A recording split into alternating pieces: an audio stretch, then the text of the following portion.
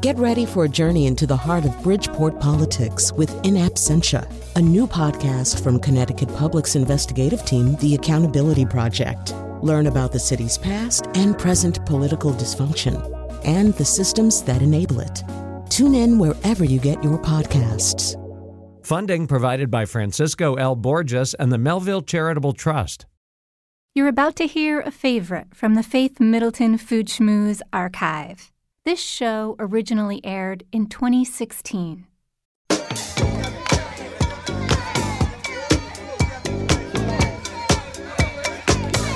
It's great to have you joining the party on the Faith Middleton Food Schmooze, the place to have a good time.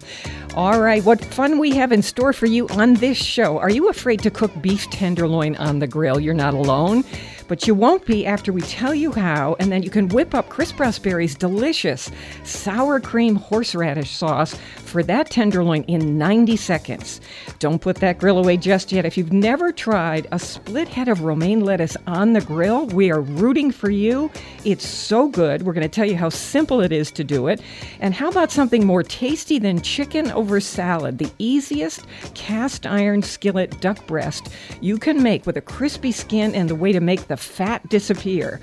The perfect summer cocktail and fresh blueberry cobbler, very light because it's made with pancake batter, and you make it in 7 minutes. All that coming your way. Okay, my treasured food buddies are here. Senior contributors Chris Prosperi, Alex Province, and Anthony DeSario, Connecticut bartender. Hey, everybody. Hey, Faith. All right, we need a little bit of a summer mood bath.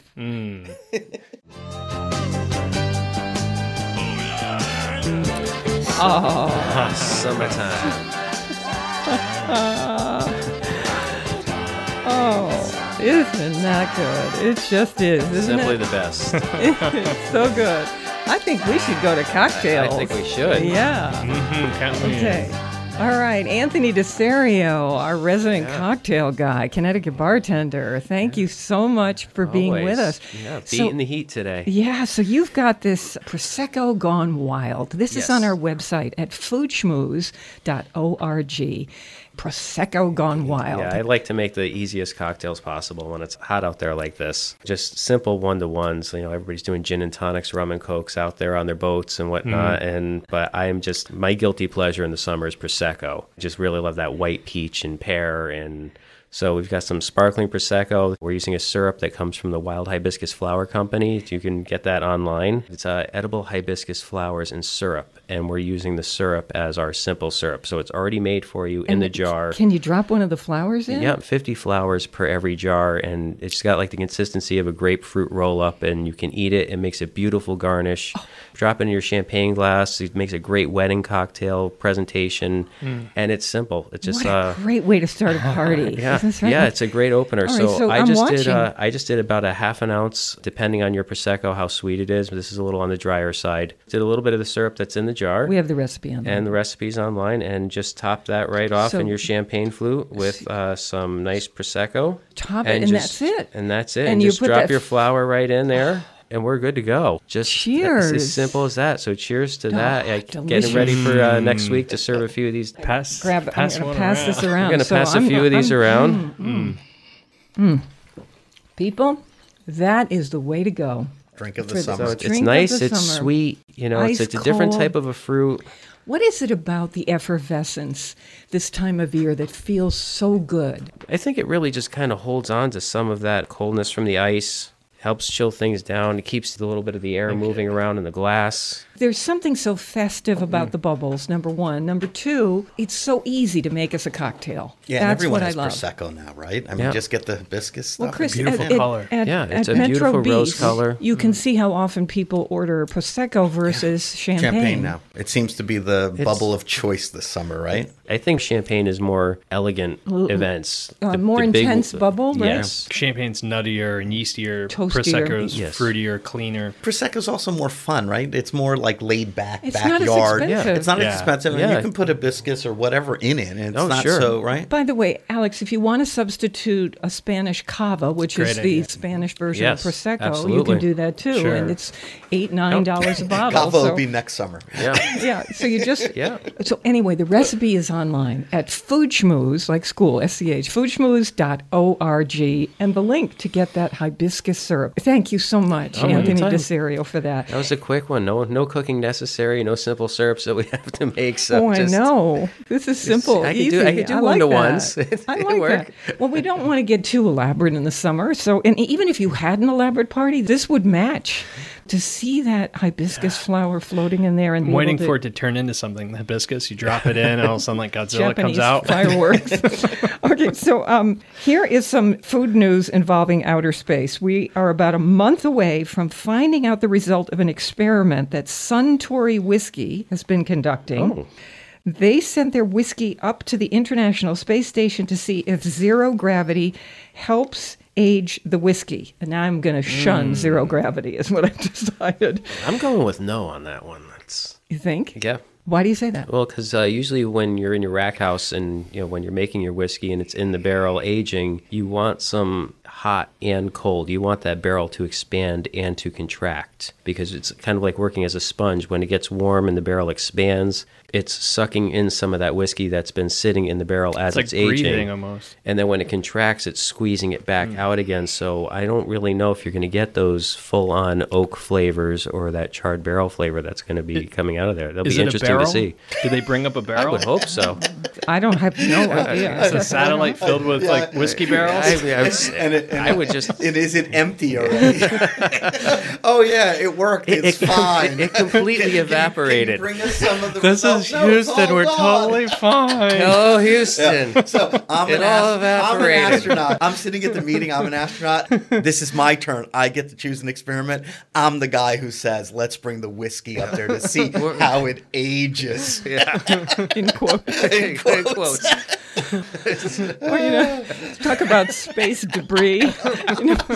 Watch out for the whiskey barrels. Nice. You're hinting that this could be PR connected, although I am not an expert on zero gravity. I am more than science. willing to try a sample, and we can talk about it here on the show. I tend to think that these bottles are going to say, in space, from outer space directly to you. So anyway, we're about to find out what happened with that experiment. I'm dying. This is a little bit backwards on the show because we're going to talk about Chris's phenomenal herb-crusted Oh my gosh. tenderloin on the grill. We're going to tell you how to grill lettuce, how amazing, how to do duck breast over salad greens. It's so much better than chicken. But first, a little bit backwards because these fresh berries right now are so great. We've mentioned this before, but this is a 7-minute blueberry cobbler, and it's so light and amazing because it is made with what is essentially a pancake batter, not the nice. typical dough. And it's the reverse. It's like a reverse cobbler because instead of the fruit on the bottom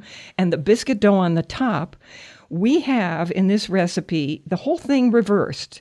This is David Joachim. He's author of Global Kitchen, and he uses something like pancake batter, and that goes on the bottom of the pan, and the fruit is strewn across the top.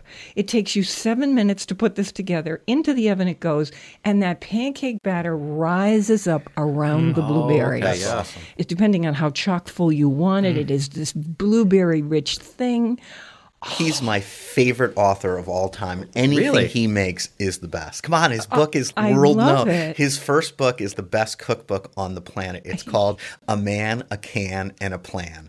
And it's one of those children hard cardboard stock. If you have a guy need to buy a cookbook for, that's the one. It's in my most prized cookbook position on my shelf. Right next to the crock pots. 7-minute blueberry cobbler, and it's made with a pancake batter, essentially. Genius. Really, really smart. Chris, I cannot wait to get to your herb-crusted tenderloin of beef on the grill.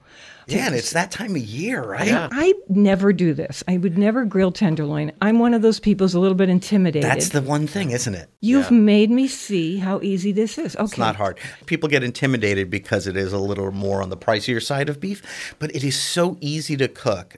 Really, there's nothing to it. Well, walk us through. You go to the butcher, Go to the butcher or the supermarket. Or go to the supermarket. I like going to a place that has a butcher. They'll cut it up for you and they'll trim it and they'll get it ready. So basically, you're taking this tenderloin home and it is ready for the grill. And I use a spice and herb what are they mixer. doing to it to make They're it trimming ready? it and cleaning it. What are they cleaning it of? There's a little fat on the outside, a little silver skin. You can do that at home, but it gets messy, and I like having them do it. It's just so much easier. Okay, so you go to a butcher or a supermarket meat where you market. can buy it already cleaned. And I usually say somewhere around 2 to 3 pounds or 4 pound piece is good. And then you take that, and I take a herb and salt and pepper mixture. This is online. Yeah, Your home it's mixture. simple. It's parsley, Thyme, rosemary. ground pepper, salt, and some oil. Yeah, and that's it. So you make that mix? And then you basically take the tenderloin and you kind of roll it in it. And You can got do a this ton on. It was quite thick. but this is the thing. You take it and you roll it on there, and then I let it sit and I get my grill going. And again, I like that time in the beginning to get it up to room temperature is a pretty important step. I will do that first, then I'll get my grill going. So it's sort of sitting in the bowl or on the plate with that herb mixture. And then every once in a while, I just go and I roll it again. And the more you roll it, the more of this stuff that sort of cakes on there, because some of that's going to fall through and come off. So the more you get on there, the more that's going to stay on there towards the end. And we're doing it because we want a crust on this. We want a crust on this thing. And then this goes into that kind of slow cooking, hot cooking. Where do you cook on your grill? So what I like to do That's what makes me nervous. Okay, so it's very simple. If you have a gas grill, you have a couple burners running through it. 2 or 3. So if they're going horizontally, I like to get the back one on high. Get that one cranking and then stage them down a little bit towards the front. So the middle one is going to be on a low, medium low.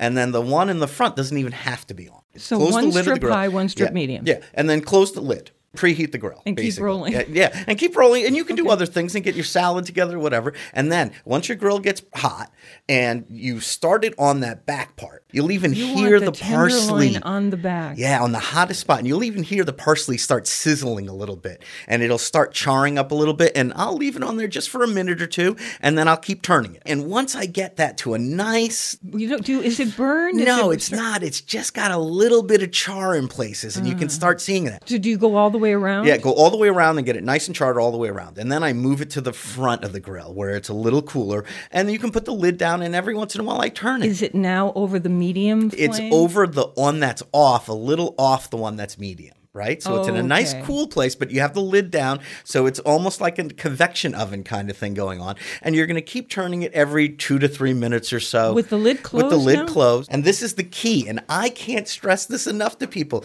We don't cheat in a kitchen when we do things like this. I have a thermometer. Yes. And I buy a fancy one now that's even digital. And these things are the best things if you are worried or afraid of cooking beef, especially a piece like this. You can't mess up if you have one of these. Wow. And it's simple. Right into the middle.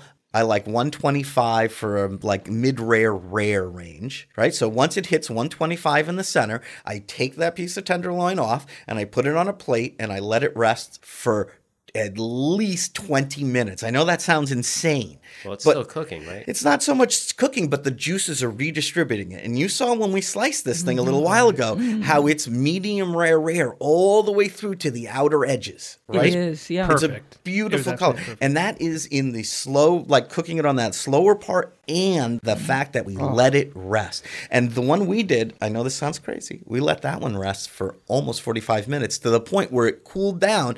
And right before we served it, you could put it right back on the grill or put it, if you're inside, put it in the oven just to give it some warmth all the way through again. So this is Chris Raspberry's herb grilled tenderloin of beef.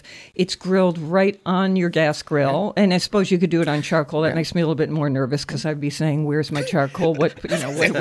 How do I move it over to the side and all that? So for me, gas grill, easier for something like this. He's got that herb crust on the outside, so the thing gets a nice crusty char on it.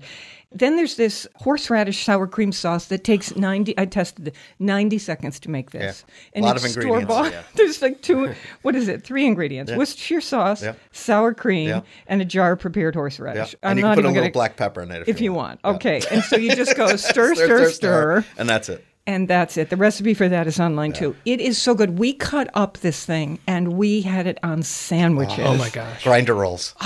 Grinder rolls. It was so good. But if you could do it anyway. On top of salad. You know what salad I think? greens. If I were to do salad, this, yeah. I would do what you're going to come up with in a little bit in that romaine. Yes. I with would the totally do grilled that. romaine. So you've got the Together. back of the grill still hot, and while you're cooking your tenderloin, turning it, this would be a perfect pairing. You do the romaine lettuce and the tenderloin. You drizzle that sauce right on top.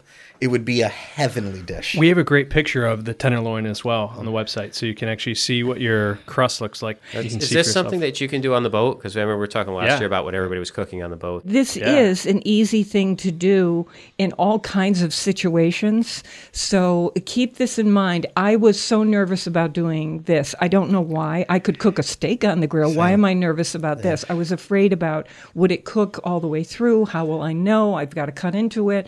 What kind of heat should I use? And you're saying stick it with your digital Or thermometer. even if it's not digital, but that's how it's a tool. You have to have it. They're cheap. You can get them in like the kitchen supply store, the non-digital ones for like a couple bucks. And how easy is this in terms of preparing? That's what I love about this time of year. If I was planning a backyard barbecue, I would have this sitting on that platter resting way before anyone With the even- crust. With Or- the crust. No, Yo, cooked. Done. Just done and resting. Ready to go. As soon as people got there, you could start slicing. So or room even- temperature service, yeah, right? totally. Yeah, But you don't want to okay. see have people watch you roll this thing and You could, but cook then it takes and you out smoke of the, coming out. Put the romaine lettuce on for that. Well, if That's you a if you minute, want right? I guess if you want the theater involved, you could do it anyway. Big dramatic. I just want I was to gonna enjoy. say- No, I just want to enjoy my people. Anyway, all right. I'm with Alex Province and Chris Prosperi, Anthony Desario. Thank you to our senior producer Robin Doyen Aiken, and we thank you for listening. We're going to talk now about how to grill lettuce the easy way. A lot of people will say grilled lettuce. That Yes. sounds boring. You mean chopped up lettuce on the grill? No. This is the greatest thing. Until you've tried it, you just say, why was I not doing this before? Right? So take a head of, say, romaine. Yeah. And you split it in half horizontally. So you've got 2 long halves of the romaine. And then a little bit of olive oil, a little bit of balsamic vinegar on this thing. It's washed, obviously. On the cut side or both sides or all Over it, All sure. over. And then on the grill, it goes. And you just want to wait until it starts to get these little charred places on it. Flip it over, the same on the reverse, and you are good to go. If you want to drizzle a little more salt and pepper and a little more balsamic or vinaigrette on top of it, you can when you serve it. Great little smoky flavor to it. There's a way to make this Caesar. So if you make up a little Caesar dressing, you can anchovy and drizzle garlic that on paste. at the end. You know, you I can see it. really play with it. So how are you serving this thing? Giving each person a half a romaine? So there are different ways to do this. You can give everybody either a quarter or a half of romaine, depending on what you want to do. Another way to do this is to not just grill romaine, but to grill endive and radicchio So you make that color. all at once. And when they're all done and they've got that nice chart thing, right, Chris? Yeah, chop give it a it. chop and then throw it in a bowl Yeah. and toss it. Throw it in a bowl with whatever People won't extra even know dressing. it. Yeah, they'll be blown away. I've done it like that where people are just shock and awe over what they're eating. They can't even wrap their head around that we actually grilled it right before we served it. Wow. What's the actual cooking time on that? Because I've actually seen Minutes. it served Couple and I've served minutes. because Yeah, some people are like, minutes. if I leave it on it too long, it's going to wilt and get soggy and just. You want it to wilt just the teeniest bit. You can't help it from wilting a bit because it's wilts on just heat. a teeny bit, but that's it. Just till they get the char. That's why you want it on high. Yes. Yeah, that's right. That's Very exactly it. hot grill for this. I have a huge wooden bowl. I would take a clove of garlic and rub the inside of this wooden bowl like my mom does, and then throw everything in and toss it around. that's Now good. you're infusing it with Now, garlic. yeah. Oh, that is very good. Okay, so that's how to do lettuce. You could do all 3 lettuces if you want and chop them up. I think it's the equivalent of what happens when you put corn into a salad, but you've charred the corn first on the grill or on your Smoky. stovetop. It has a char dimension. on it and it. Right. We have, this is what I call move over chicken. Sliced duck breast is in town. I think duck breast is so much more delicious than chicken, and we don't think to do it in the summer so much. And wow, is this good over greens or sitting on the plate, maybe with that grilled lettuce, whatever you want to do. I was going to say with that grilled salad. So we're going to get to that. We have more mouth-watering conversation and fun ahead on the Faith Middleton Food Schmooze. I hope you will make a charitable contribution to feed the hungry. We're online right now at foodschmooze.org. We hope you'll visit us on Facebook. Search Faith Middleton Food Schmooze and like us when you're there. We'd love to talk with you. We'll be right back. I live my day as if it was the last. Live my day as if there was no past. Doing it all night, all summer. Doing it the way I wanna. Yeah, I'ma dance my heart out till the dawn. But I won't be done when morning comes. Doing it all night, all summer. Gonna spend it like no other. You're listening to a rebroadcast of the Faith Middleton Food Schmooze. This show originally aired in 2016.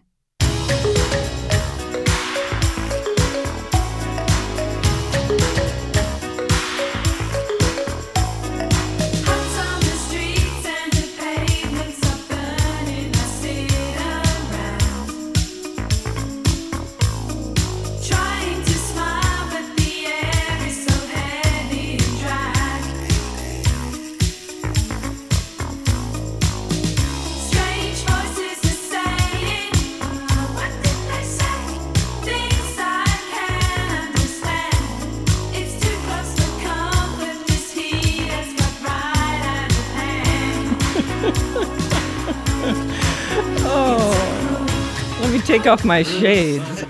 All right, we have a free podcast for you, meaning you'll never miss a drop of pleasure. It's our show podcast. And all you do is sign up for it once at our site, and we will automatically send you our show every week so you can listen on your schedule. I think that's how a lot of us do it now. Also, discover our delicious curated food, wine, events, cocktail recommendations. We love talking with you, so stop by often and say hi to us at the site. We are always online at foodschmooze.org. I'm with my treasured food buddies, Chris Prosperi, chef and co-owner of Metro Beast Restaurant in Simsbury, Connecticut, wine broker Alex Province of Hartford, and Anthony DeSario, our cocktail guy of Branford, Connecticut. Thank you all for being here. Lucky me to be with these, Lucky folks. us. No, lucky me. I love you more, is what I'm trying to say. We have lots of great things ahead for you. This thing about how to do a duck breast and then slice it and put it over greens, so much better than chicken. Yeah. Okay, agreed, Chris? How easy this is? I love duck. And I was thinking as you were saying that earlier, why don't we do it more often? It's in the It's supermarket. harder to get. Yeah, but the supermarkets carry it. I see it when I'm walking up and down the aisles. You know, the meat aisle at the back. I see duck and duck breast. And I'm just afraid I'm going to screw it up. so it's like the tenderloin. It's like the tenderloin. So here's the easiest way I know to do this. I don't do it on the grill because there tends to be a lot of smoke, and I've got a water bottle and there's fire. What kind of grilling are you doing? So I just do it on a cast iron skillet. And I'm going to tell you how to defat a duck breast. So all you've got is this crispiness of the skin, and most of the fat has drained away, right? This is so easy. So easy. And you're not doing a whole duck. We're just doing the breast. And you can sometimes buy them. the They leg. come in a little package. Yeah, how do they come? 1 or 2 per package. And again, simple. It's a little trimmed too, so there's not much you need to do. Chicken, you cook it until it's opaque, right? Until the juices don't run red. But duck cooks slightly differently. Well, that's why I'm going to give you a trick. We're going to finish the recipe. I need a here. trick. All right. So this isn't a cast iron skillet because it's so easy. Put the skillet on the stovetop. With the hood roaring, right? No, just put it on because here you go. We're not going to do what we normally do. So just a regular cold skillet on with maybe a tablespoon of olive oil. The recipe for this is online at foodschmooze.org, and so you don't have to write this down. A little bit of olive oil in there. Put the duck breasts right into the skillet cold like that. Yep. Skin side down. Now, before you put them down, score the skin with a knife in a crosshatch pattern. Yep. Try not to hit into the meat. But if you do, so what? Just make a crosshatch pattern because that's going to release the fat. And it makes it look pretty. And it looks pretty, but it really is.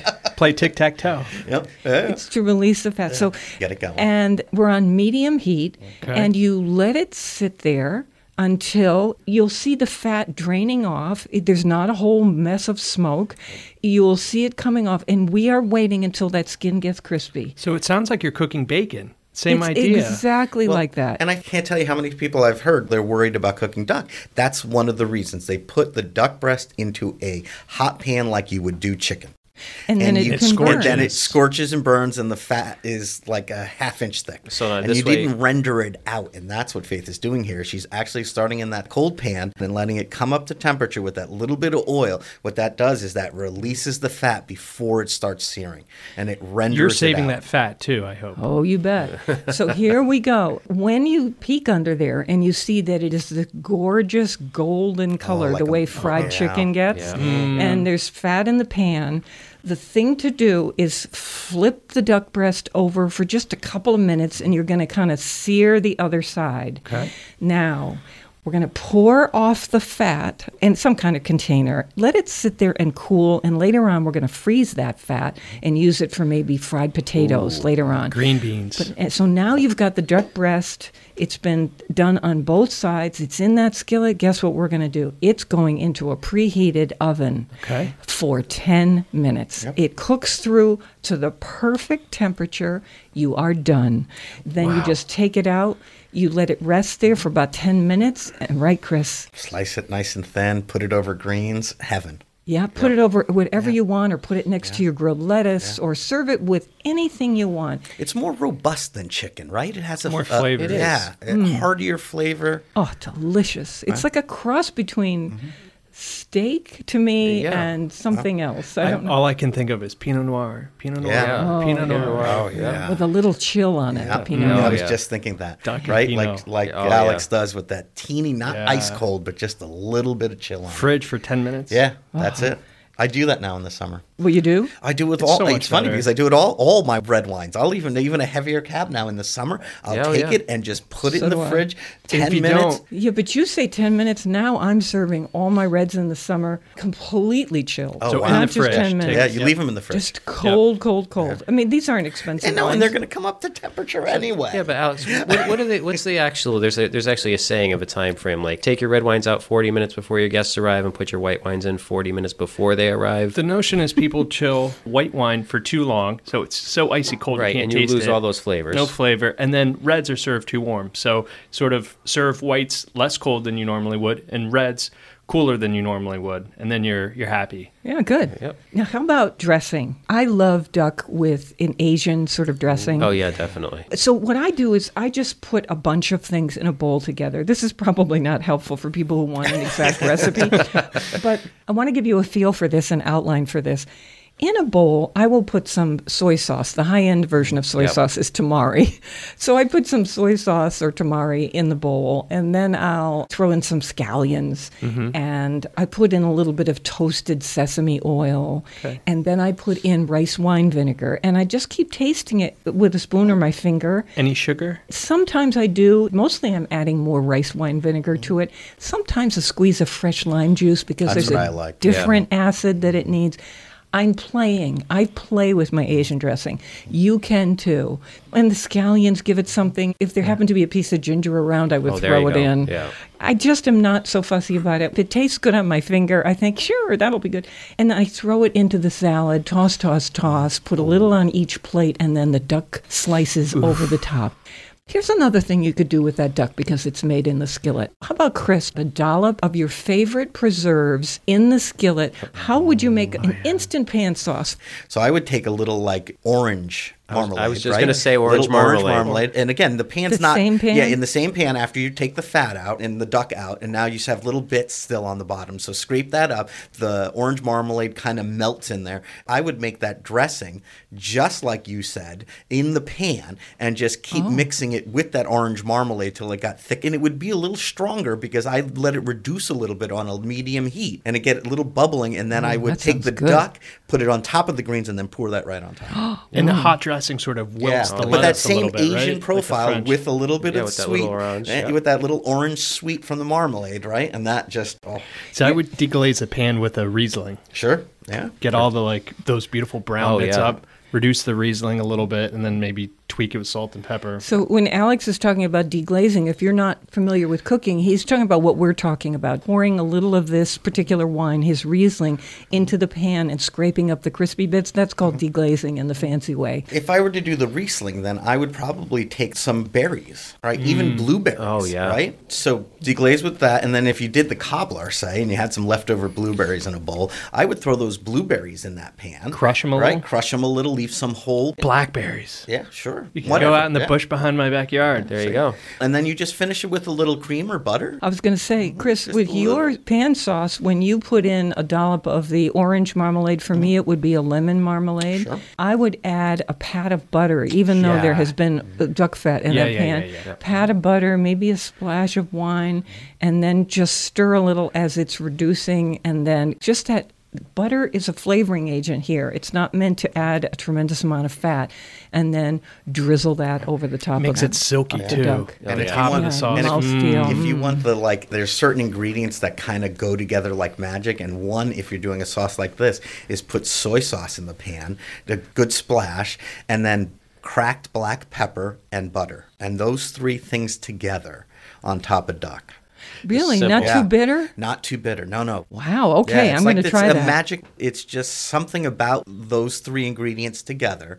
Yeah, it's one of my go-tos. And now I'm just thinking Gewürztraminer. Gewürz would work. Sweeter profile. That sweeter profile with the spices that you're talking about. Those Spiciness, too. Yeah. It's possible to use these duck slices not on greens, but to make a sandwich. So you could get, say, Portuguese rolls and put whatever sauce you want on there. You could still use the pan sauces we're talking about and serve these as sandwiches with some greens on them. What a hearty thing to do at a picnic lunch this time of year. I've got an idea. So I would take my duck breasts out, drain a little of the duck fat, but leave a little. I take a couple tablespoons of flour, dump it into the skillet, and then scrape up all the brown bits. Meanwhile, the fat would be cooking the flour a little bit. I'd pour in like a cup of milk or enough milk while whisking to create like a white sauce, salt and pepper. And then I would take slices of white bread, and I would put the duck on, and then pour that like white gravy over it. It'd be like a southern style. That's your southern roots coming through. That's my and- grandmother's, my dad's grandmother's. Yeah. You know. This is like duck and biscuits. duck- right? that's- what's biscuits that? and gravy, right? Ooh, Yeah. The duck Pepper po' boy. gravy. oh, that's good. Ooh, that's a Yeah, good right? idea. A duck. Anthony's got an A idea. duck po' boy. With a crusty exterior roll. Maybe or- some space age bourbon glaze. There you go. He's thinking booze, but I'm thinking, just a lot of good shredded lettuce on top, and then I like, nice remoulade or tartar sauce. Chop So up it's a pickles. mayonnaise and- pickles, mayonnaise. If you wanted a little sweet, you could put a little ketchup in there or a little tomato paste. That gives it the pink color. Yeah, hit it with a little Tabasco. Tabasco to make it authentic. So the po' boy would usually be oysters, and they would have that crispy crust around Yes. them inside deep the fried. sandwich. Yeah. I wonder if it's possible to do the duck with a crispy exterior somehow. Little fried Deep duck fried duck. nuggets. Could you dust the duck with a little flour before you Or fry it? cornmeal, probably better. Yeah, maybe cornmeal. Make it a little crunchy. Yeah. And also you can use chestnut flour, Yeah. and you get that in Asian supermarkets. And this is good for people who are gluten-free, and it does put a crispy exterior on things. It is flavorless. It's absolutely wonderful. I like it when we brainstorm like this because I think this is an example of what people who love food like to do. We all get afraid and we think, oh, chefs do this. Regular people don't. You can play like this. You might make a mistake. It doesn't matter. That's the cool thing about a recipe like that and doing the duck in the pan, getting it cooked. And then once it comes out of the pan, there's so many things you can do with it. Like even Alex leaving a little bit of fat in the pan and then taking potatoes, whatever potato you have, take it in there, chop it up, put it in that duck fat and start cooking it down in that duck fat on a very medium low so they don't get too crispy. And then once they get soft enough, start smashing them with a little salt and pepper and then incorporate that duck fat into the potatoes, and then you could, slice the duck, put it on top of that. And then with your bechamel sauce, your white sauce, Wait, right? no. Then we're So- talking. Is But that when almost like it's- those melting potatoes we did It's last almost year? like those melting potatoes, but with duck fat, and you mash them a little. When it's super hot, you're not so attracted sometimes to a pile of potatoes on your plate. Why is that? I mean, Do it all summer long. I take love my potatoes. go-to, and this one's for Alex. You ready? My go-to potato in the summer is I cook some potatoes just in bubbling water, just very low till they're soft. And then I take a pan. I take my potatoes, dump them in a colander, and as they're cooling a little bit, I take a pan on the stove and I put in 1 onion chopped up and some chorizo sausage. Say it the right way. Say it Chorizo. Chorizo sausage. Chopped up chorizo sausage. And then when my potatoes are just cool enough to touch, right? Not cold, but just cool enough to touch. I chop them up real rough, and then I take that chorizo and onion mix. I throw it in there, mix in some good red wine vinegar and some scallions or chives or something, and mix that, and that is my summer potato salad. Oof. Wow. That's so It's good, Chris. addictive. That is I don't good. care. You could put. It's addictive. I'll eat anything with chorizo in it. Yeah. And It's we're incredible. all talking So- about the Palacios brand that comes in mild or it comes in hot. It's best to pay attention to the label on the package. In eggs, it's stunning. Oh, yeah. Absolutely Well, stunning. and this is for me. I don't know why. I tend to do it in the summer more because in the summer I have one of those backyard paella cookers. I also do like twice the amount of vegetables as most people do. Oh, I want to hear about that. Okay, this is heavy on the vegetables paella coming up. And I'm also going to ask our cocktail contributor, Anthony DeSerio, what he likes best to drink during the summer, or whether he revolves from cocktail to cocktail to cocktail. Is it more fun to keep changing or to do your go-to classics, your absolute favorites? We love the local. Please support your local food growers and food makers for on-demand podcast delivery of the Food Schmooze Party every week, and to find terrific food, wine, cocktails, restaurants, hot topics, our short fun streaming videos, and recipes we feature. We are always online talking with you at foodschmooze.org. We'll be right back. I met you in the summer.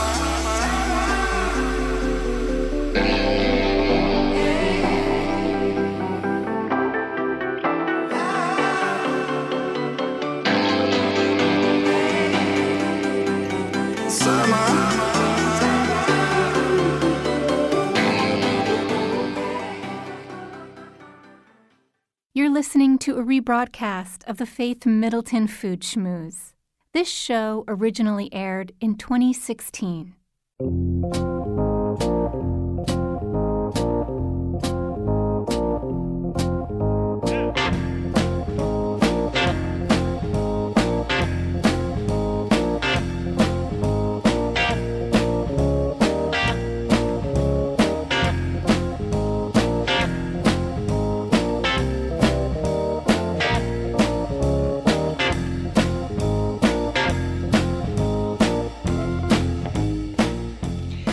This is the Faith Middleton Food Schmooze Party, offering the richness of life and coming to you in Connecticut, Rhode Island, Massachusetts, and New York, including Westchester County, the East End of Long Island, and the Hamptons.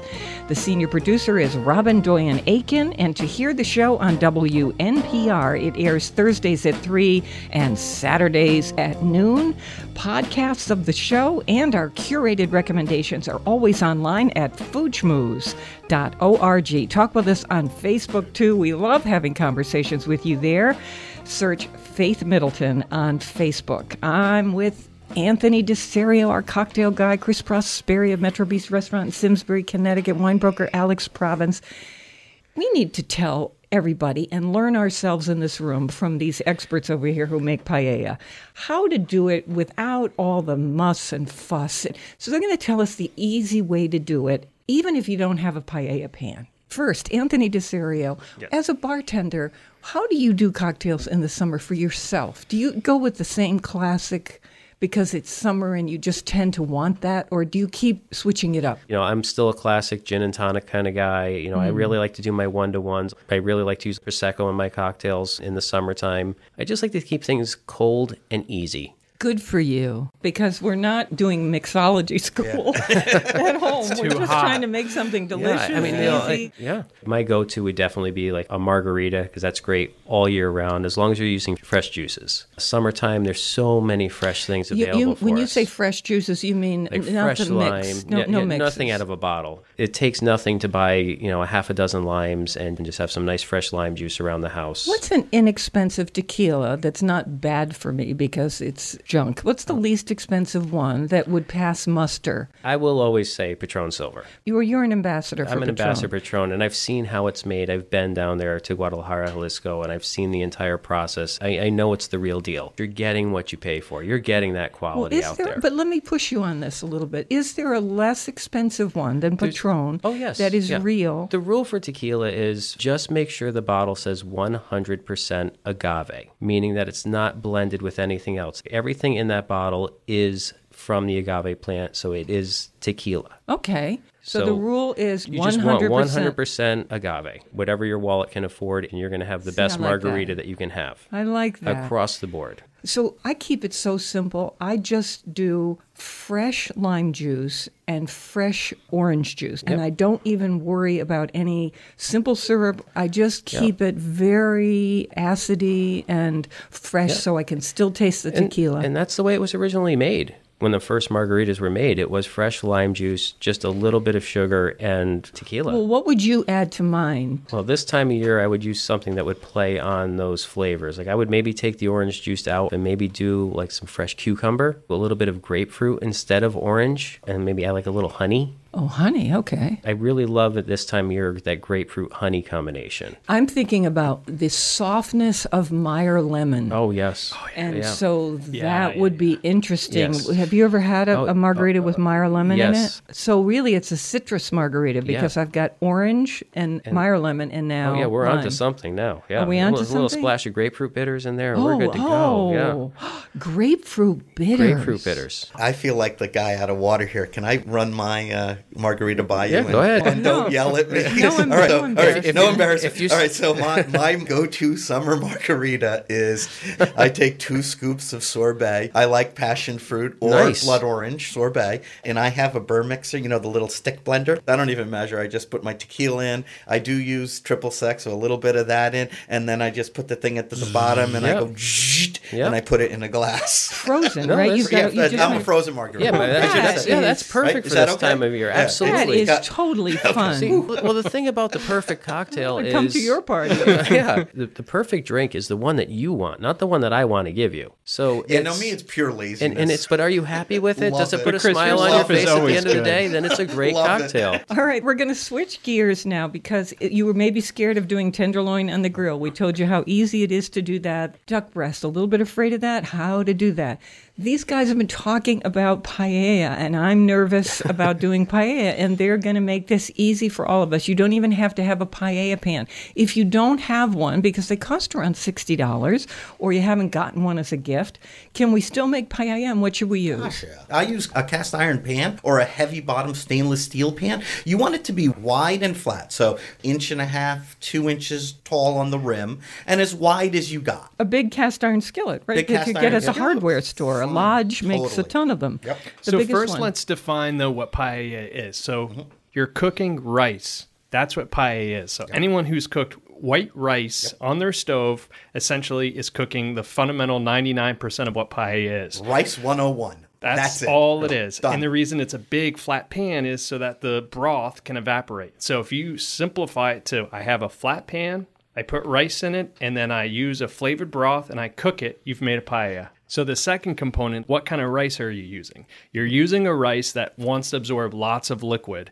If you go to Spain and you use Spanish rice, it absorbs 3 times the amount of liquid that regular rice does, which means when you eat the rice, it tastes like the broth. Whatever it's it absorbed. That's Okay. So simple what as kind that. of rice are we talking about? If you can find Spanish rice, number one. If you're going to use rice from the supermarket, then I use Arborio. Arborio. If you go and you look for Calrose is a medium grain rice from California. It works beautifully. I get it at Whole Foods for $2 for How a do you huge spell bag. that? Calrose. It's a brown bag. Calrose. Okay. They sell it everywhere. They really Just do. medium grain, and it works beautifully for paella. That's good. Okay, how do we start? Buy a stock or make a stock. What kind? Doesn't matter? Chicken stock works beautifully well. If you're a pescatarian, you can use a fish stock, and you can certainly use a vegetable stock. And I'll give you the cheater's version. Clam juice in the bottles. And mix it 50-50 with water because you're going to reduce some, so you don't want it so strong. And I do the same thing with chicken broth or vegetable stock, whatever I'm going to buy in the box or the can. I mix 50% with water. You're going to start with a grill outside, and you're going to put your paella pan on it, and you're going to put a little olive oil. If you're using chicken, you're going to salt and pepper the chicken, and you're going to start cooking the chicken in the pan. In the oil. In the oil. It's going to get hot. Are we just browning it?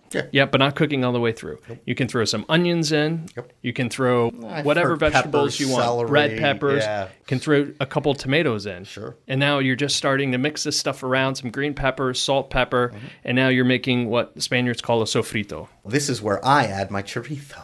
Yes. If you had chorizo, you would add it and it renders out. Okay, so now you have this big sort of, you're cooking like you're cooking in a wok on your... You've got vegetables and chicken. Yep, and everything's sort of cooking. Is this chicken chorizo. bone in and skin on? We love thighs. Could be anything. I mean, this Is the the thing. skin on or off? I like the skin, but it also can make it too fatty. Your call. Preference. Very good. These Once- are all preference calls. So you have this big mound of stuff that you're cooking like you're cooking on a wok. You're simply going to take your spatula and push all the ingredients to the edge of the pan so that the center of the pan is free. And then you're going to add your rice without any liquid right to the center of the pan, and you're going to start moving it around until the rice goes transparent. This is just like making risotto. Wow. This is rice in a dry area of the pan, But oil. but it's there's really oil got there. some Yeah, oil there's in So it. it's oil in getting there. coated with Oh, oil. yeah, and it's it turning starts red going, if the chorizo's in there. starts going transparent and is beginning to cook. Okay. Now you're going to take your hot stock and you're going to add 3 parts stock per 1 part rice. Now take all the ingredients that were on the edge of the pan and the rice that's in the middle, mix it so it's all incorporated. So it's all sitting in liquid. And I'd like to add, this is the only measurement needed. So if you're using a cup of the rice, 3 cups of water. liquid. And the other thing you have to do to make this easy is know the size of your pans. Measure it ahead of Why time. do I care about this? Because you don't want to add too much rice to the pan. This is where people get into trouble, where it starts blowing over the sides, right? Oh. If you add too much, so you have to know your know, vessel. you're scaring me now. No, all you have to do is take a pitcher that you know is a quart. Everyone has a quart pitcher. Take the water and pour it in the pan until it's filled and mark down. Yes, Oh, but this you is told me I might have too much rice in there. But because you need to know how much at the end that you end up. Well, just think of it as if you're making rice indoors in a saucepan. If you fill the thing up full of rice, and We now just you're do like, what the now I box need... tells us. That's the problem. Okay, That's so the now problem. I'm right with you. once you have added the broth and you've stirred everything once, you walk away. Yep. The rice will cook in 20 minutes. There's no more stirring. There's no more futzing around or moving stuff and around. I've tried this. Do what he says. In 20 minutes, Walk the rice away. will be cooked, and it'll be absolutely perfect. You're going to take it off the grill, and you're going to cover it with tinfoil, and you're going to let it rest for 10 or 20 minutes. And now the rice will continue to sort of absorb all the flavor and fluff up And if you've become done this incredible. right, as you're cooking it, it gets a nice layer of browned rice on the bottom, like crispy rice. And as it sits, it pulls off the bottom. How do you know it's done? Because the rice will cook in 20 minutes, That's it. scientifically. Done.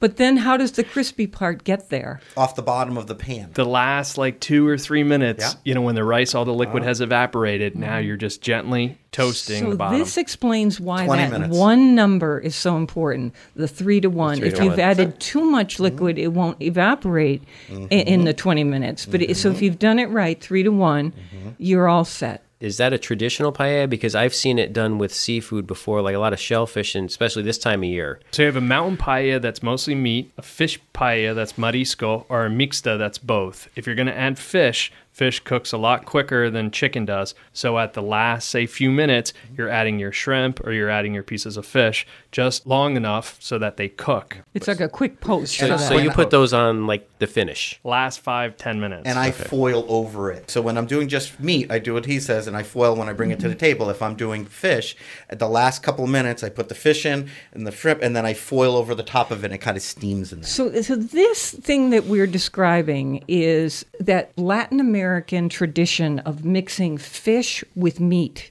In other words, fish with pork, because there could be sausage in this paella. Yeah. It's all mixed together in terms of this. Now, Chris, you said that you like to boost up the vegetables instead of making it predominantly rice. Yes, I'm like you. I get caught in that trap where I like to eat a lot of this. And I find if it has a lot of fish in it and a lot of vegetables in it, I can eat a lot and I don't feel so bloated after eating, 4 cups of rice. So I will make sure, like if I was going to make it the same one Alex was, and say Alex used 2 cups of rice to make that full pan of paella, I would cut it down to 1 cup of rice and I would double the amount of vegetables I use. What would you say is the best paella you've ever had? Is anyone who's had it? like I know pizza. who mine is. It has to have a couple things. One is the cured chorizo. Yeah. And then 2, I like a little pinch of saffron in mine. And Yeah. all about the And seafood. the saffron goes into the broth. Alex made a paella, and this is 100 years ago now, probably. And he made it the night before, and then he brought it in, and it was still a great paella. So I join you to say that the best paella I've ever had was in Alex and Matt's kitchen, and I came for what I thought was a quick dinner, and I looked down, and he somehow effortlessly threw this together, and I could not stop eating it. The flavor, the intensity of the flavor in this thing was addictive. It was so incredible. I don't know what in the world you put in there. So that's a problem when you make these things without writing it down.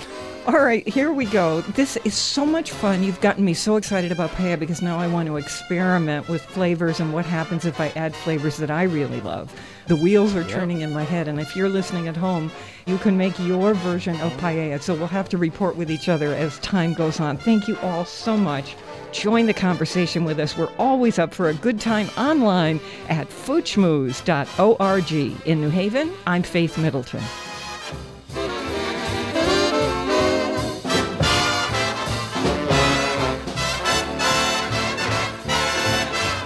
Everybody eats when they come to my